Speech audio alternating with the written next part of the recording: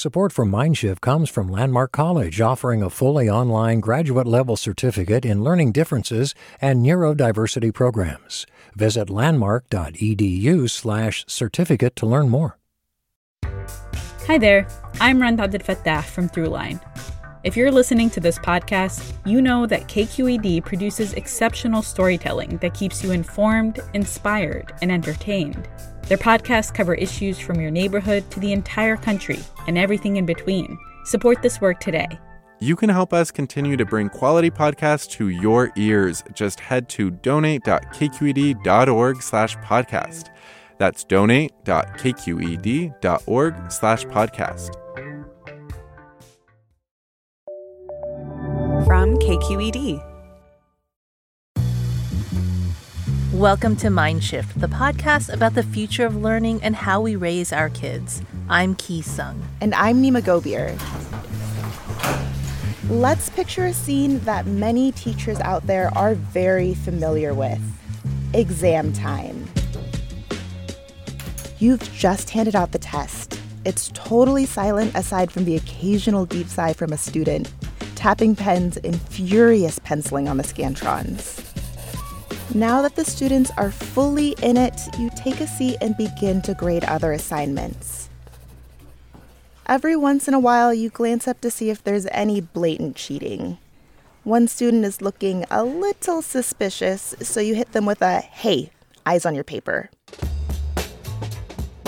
This is pretty standard for most educators, but during remote learning, students were at home and teachers had to consider a different approach. Remote learning changed the way we think about testing. Tech tools that we hadn't even heard of a few years ago reached notoriety in our schools. Today we explore the solutions they offer and the harm they can cause.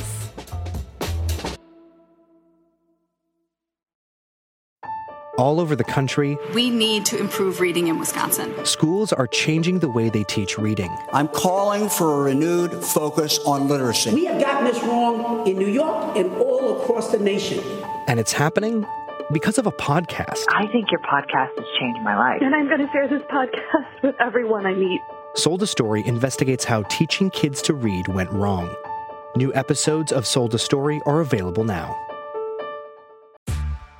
Hey there, this is Brittany Luce from NPR's It's Been a Minute. KQED's podcasts like The Bay, Bay Curious, Mindshift, Right Nowish, and more all tell the stories of the Bay and beyond with reliable, human-centered journalism. They aim to inspire, make you think, entertain, and expand your understanding of the place you call home. Here's how you can support podcasting at KQED. Showing your support is easy, and you can join Brittany in supporting KQED Podcast too at donate.kqed.org/podcast. That's donate.kqed.org/podcast. When the pandemic began, everything was in flux and teachers were adjusting to a new normal just like everybody else. I very much was like, it's a pandemic. I'm just going to be chill about everything.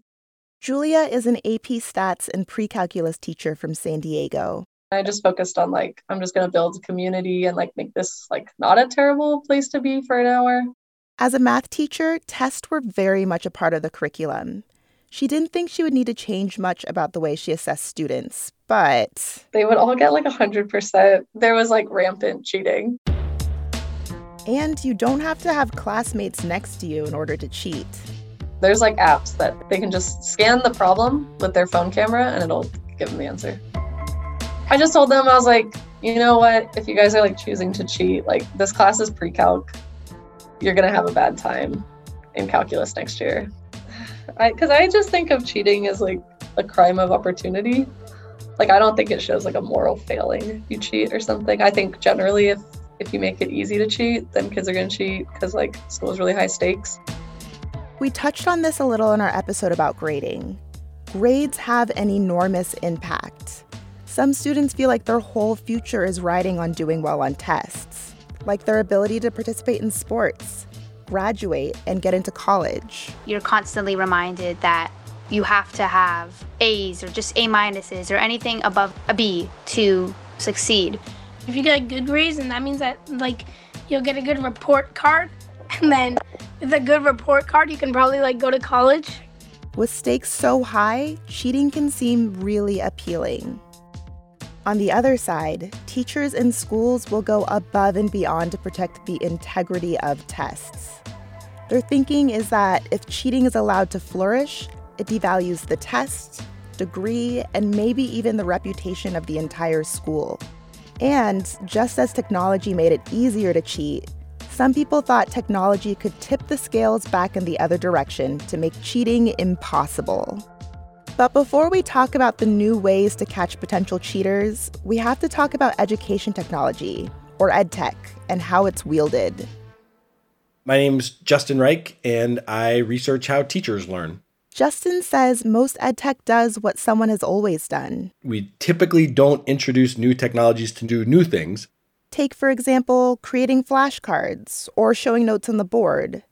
But during the pandemic, there were new demands. Test proctoring companies came along and said, we have a solution to help you address some of these issues. For tests, schools were looking for something that did what teachers would usually do. Proctor, and tell kids, hey, eyes on your paper.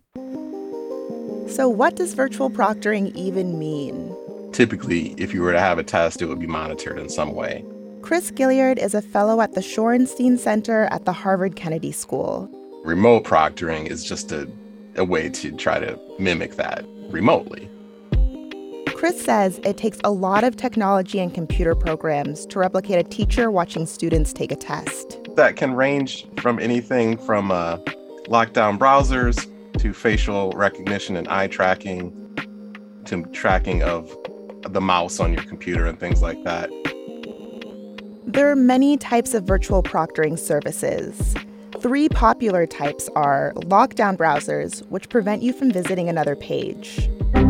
Live proctoring, where a person watches you take the test. They may also ask to see your workspace to make sure you don't have all the answers taped to your desk or anything. Could you move that book, please? And last, automated proctoring, where artificial intelligence is used to monitor the test and flag irregularities, such as irregular eye movement, another person in your screen, and talking. Proctoring services ballooned during the pandemic, with some virtual proctoring companies growing as much as 900% after school buildings closed. In a situation that was pretty bleak, some people had a lot of optimism about this new tool. It could help teachers do what was being done before. That's how 5th grade teacher Sophie Morton felt when she got an email in 2020 saying her 5th graders would be testing online. She used a few programs to keep an eye on her students as they took their tests. She proctored using Zoom to keep an eye on students' faces. The cameras had to be on. Then there was the back end of the testing program. You can see what questions the students are on. You can see the time, live streaming almost their activity. Are they stuck on one question for 8 minutes? And then they used software called GoGuardian, which shares students' screens to make sure they're not surfing the web. And really, to my surprise, the students were super engaged with the test. None of them were off wandering in other websites and things like that. For Sophie, the technology was more about making sure her 5th graders, who can be a little spacey, they're 10 years old after all, stayed focused on the test. Her version of virtual proctoring meant she was a live proctor. I think, too, it all depends on who, the monitor is. That impacts, I think, the behavior of children, and that honor system that they're supposed to be on is okay, do I know the person that's in front of me? So remember, there are a few types of virtual proctoring. In Sophie's case, she monitored her students online as a live proctor. But some students aren't being proctored by a person. Instead, they're being monitored by artificial intelligence. In theory, virtual proctoring promised to end cheating. In practice, it introduces a whole laundry list of problems. Some problems that have been with us for a while, like racial bias, causing concern for parents like Janice Wyatt Ross. Maya called, she said, "Oh, Mama, I am exhausted." Wait a minute, what's going on? She said, "I had to take a quiz and we had to use this software." Software? What are you talking about? And she said, well, it had to do a 360-degree scan of my room first. Like, oh, okay, why did it have to scan your room? She was like, well, maybe because they wanted to make sure we weren't cheating. I was like, okay, red flag number one. And then she said, it was a quiz. It wasn't even the exam. It was biology 1113. That's Amaya. And I can't remember if it was a lab quiz or just like a general check-in quiz for the lecture. I think it was a lab quiz. Yeah. She was in her 3rd year at Ohio State University. So I'd never used the software, but I'd heard a lot of things about it, mostly negative, not a lot positive. And so I knew it was probably going to be like a room scan, a face scan, share screen, all the laundry list of things that it does. She got ready to take her biology lab quiz, thinking she was setting herself up for success. My room gets pretty bright around noon because that's when I get the most sunlight. So I was like, I'll do that. So it made sense the first time it didn't work because I was like, okay, yeah, I have no lights on. But then it started getting really frustrating when I did turn on my lights on and it was giving me the same error message. So she tried a more aggressive approach. I was like, you know what? Let me just stand under this light and see if it works. That was the practice quiz. That worked. And I was like, well, I'm not about to stand and take this quiz. So I kept troubleshooting things. The software wouldn't recognize Amaya's face, and she thinks it's because of her skin tone. I just happened to have this flashlight out, and I was like, let me see if this works.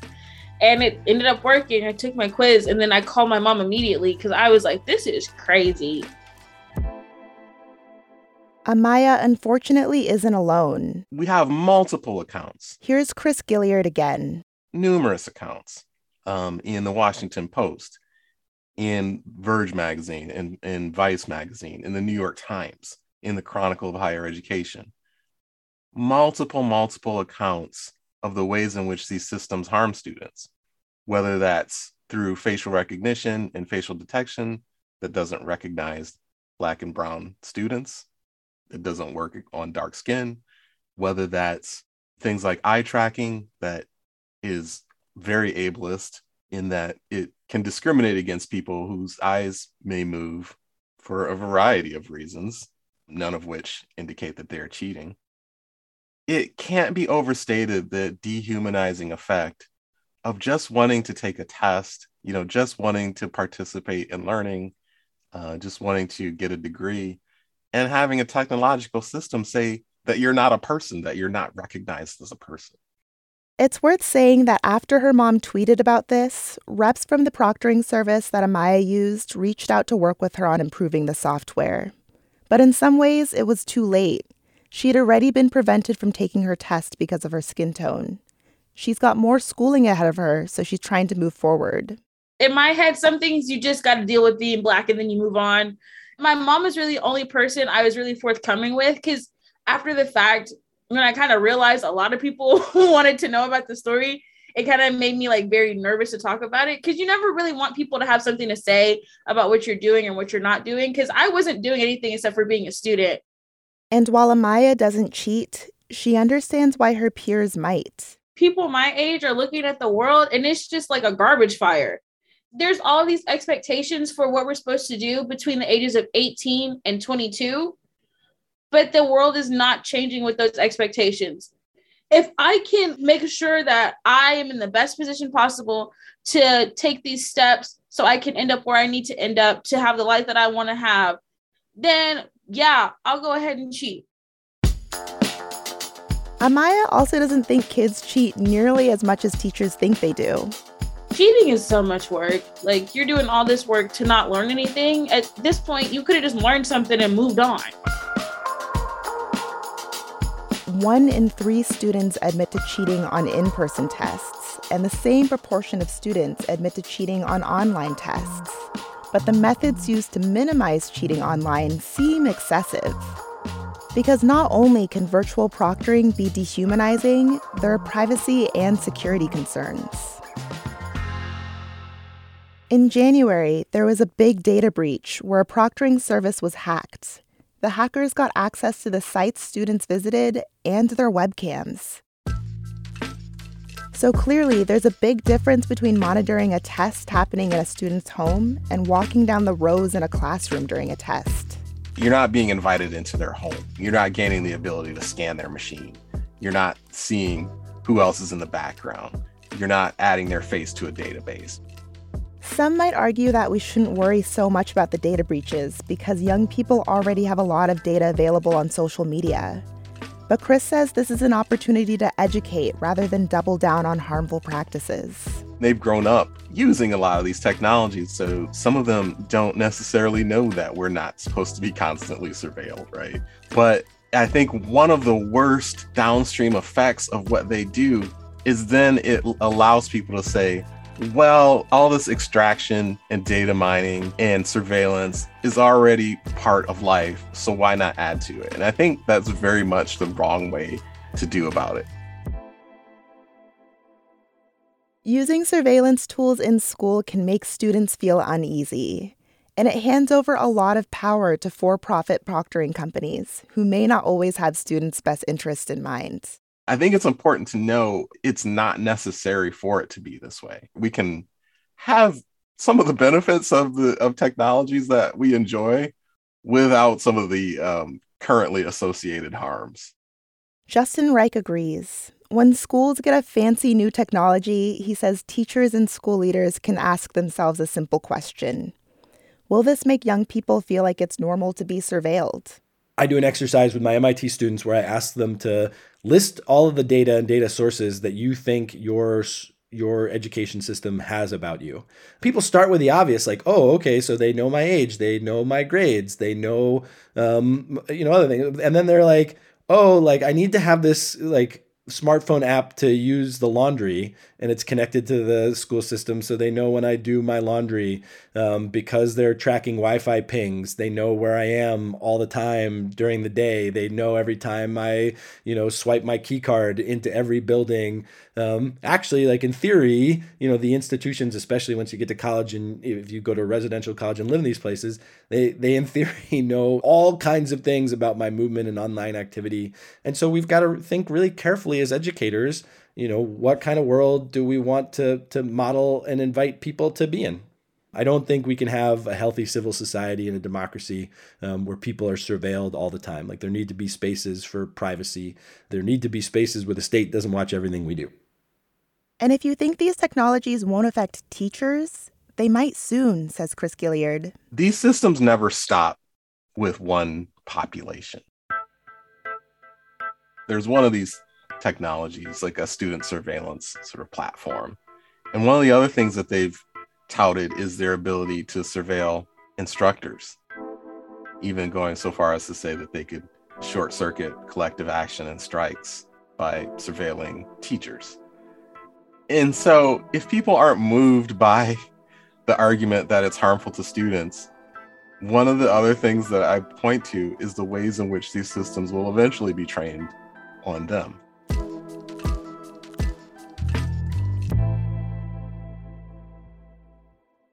You might think that with students back in school buildings, the need for these virtual proctoring programs would go away. But the ability to take a test without going into a testing location can still be appealing to those who don't want to travel. Starting in 2024, the SATs will be offered digitally. Here's Justin Reich again. One of the things about education technology is that we often want it to be seamless, but it's actually good when we are forced to trip over our technologies periodically and be like, whoa, what is going on here? Like, what is this thing and why are we using it and is it okay? Young people are actually uniquely positioned to speak out against any edtech that comes into their school. Students should certainly organize, and there are all kinds of structures in schools to do that, from student councils and other kinds of things. I mean, I think there's a lot of unfortunate ways in which we've come to understand student as customer.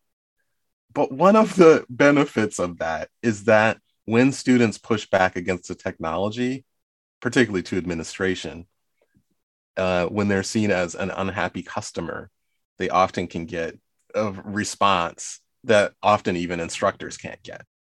I guess I would say I want to make people more aware of virtual proctoring and try and protect the little bit of privacy we have.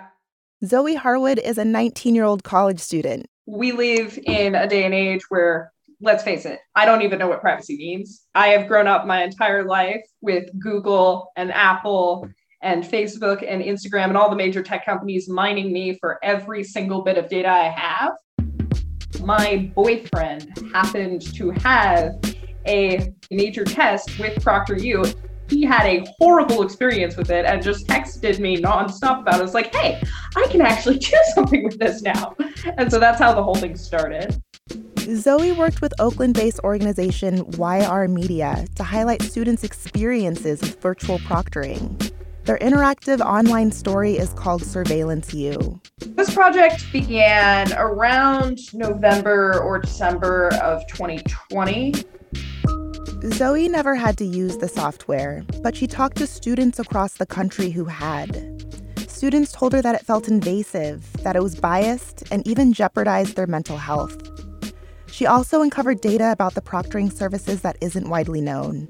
On our Surveillance U story, we had an infographic from ProctorU that blatantly showed that only a handful of tests had actually had any confirmed breaches of any sort. Meaning very few kids were caught cheating while using their service. And it kind of flabbergasted me, why would you broadcast this? You're essentially making the point for me that you should not exist. If just 0.72% of everybody taking your test has ever been shown to actually cheat, why should we have this? Whether this is because the proctoring services actually work is unclear. On average, students do score lower while taking proctored tests. This could be because the service is working or because their anxiety levels are higher. Regardless, Zoe and student reporters at YR Media think privacy and equity are too high of a cost to pay. And across the country, pushback is coming from students who feel, cheated themselves from building good relationships with educators and the material they're supposed to be learning. Do I need to have somebody looking over my shoulder for every single thing that I do while I'm taking this test? This feels extremely invasive. Why are you doing this? And I feel that sense of betrayal comes up, whether it is privacy or automated racism or in having to pay for these exams. Proctoring wouldn't even exist if schools weren't obsessed with tests.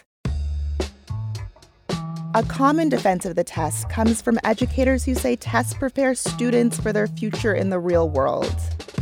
But if testing is supposed to prepare students for the real world, is it the most effective practice?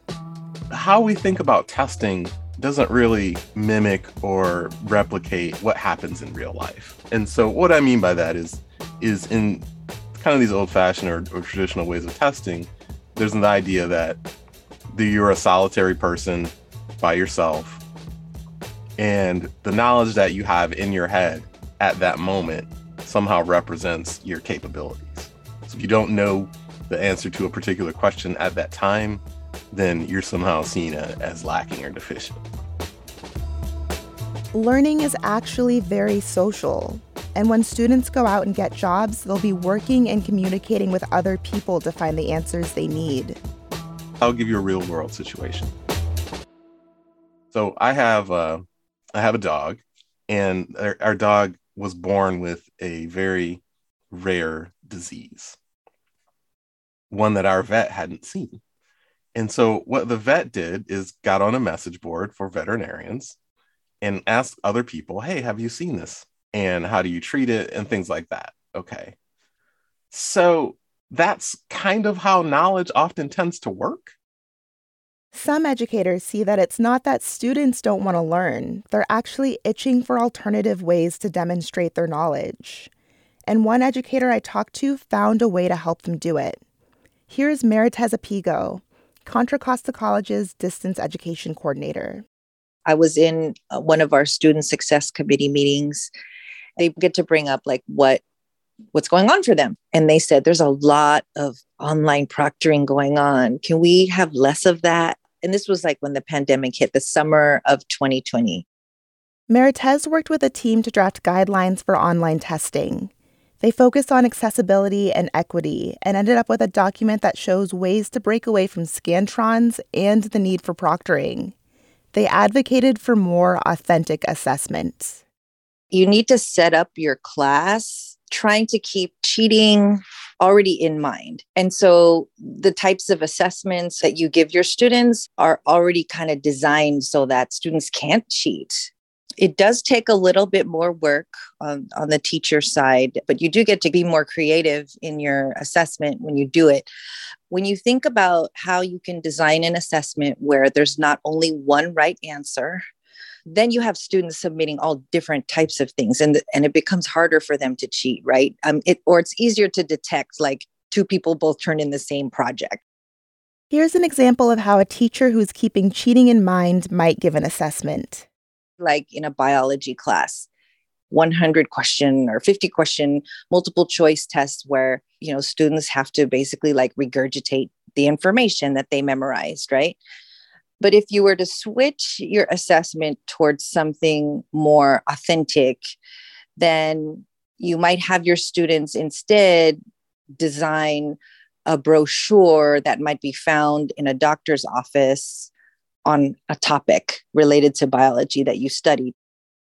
This way, teachers can give students a list of topics. Then students can choose what might interest them and create projects around those subjects. Now you have students submitting all different types of work, and it's not only one right answer, but they're still demonstrating what they learned in your class. Some teachers weren't a fan of the guidelines that Meritez and our team came up with, and STEM teachers tend to be the most resistant to giving up traditional testing. As we saw with Julia's pre-calculus class, it is pretty easy to cheat. Still, some were willing to give it a try. So we issued it to all faculty, and then after that, that's when I kind of like started sharing it more widely, and we decided, you know what, we need to give this a Creative Commons license because so many other people want to adopt it.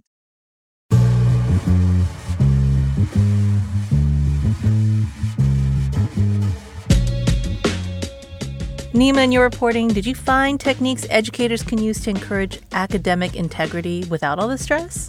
Schools are exploring what it means to foster a culture where students can ask for help, show what they've learned in creative ways, and learn at different paces without being penalized. Like the schools that are considering dumping the letter grade system and opting for pass, no pass grading? Exactly. Some teachers are even trying 2-stage exams where students take the test the normal way and then take a test in a small group. The hope is that they'll feel less pressure to cheat and more excited to show what they've learned.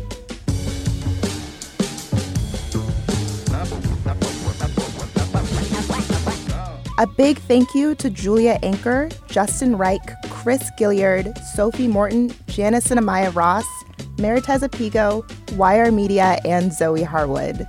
Mindshift is produced by me, Nima Gobier. And me, Ki Sung. Our editors are Jessica Platchek and Katrina Schwartz. Seth Samuel is our sound designer, Jen Chian is our head of podcasts, and Holly Kernan is KQED's chief content officer. If you love Mindshift and enjoyed this episode, please share it with a friend. It's the best way for people to find out about the show, and it keeps us going. And if you want to share your thoughts on this episode, you can find us on Twitter at MindShiftKQED. Thanks for listening.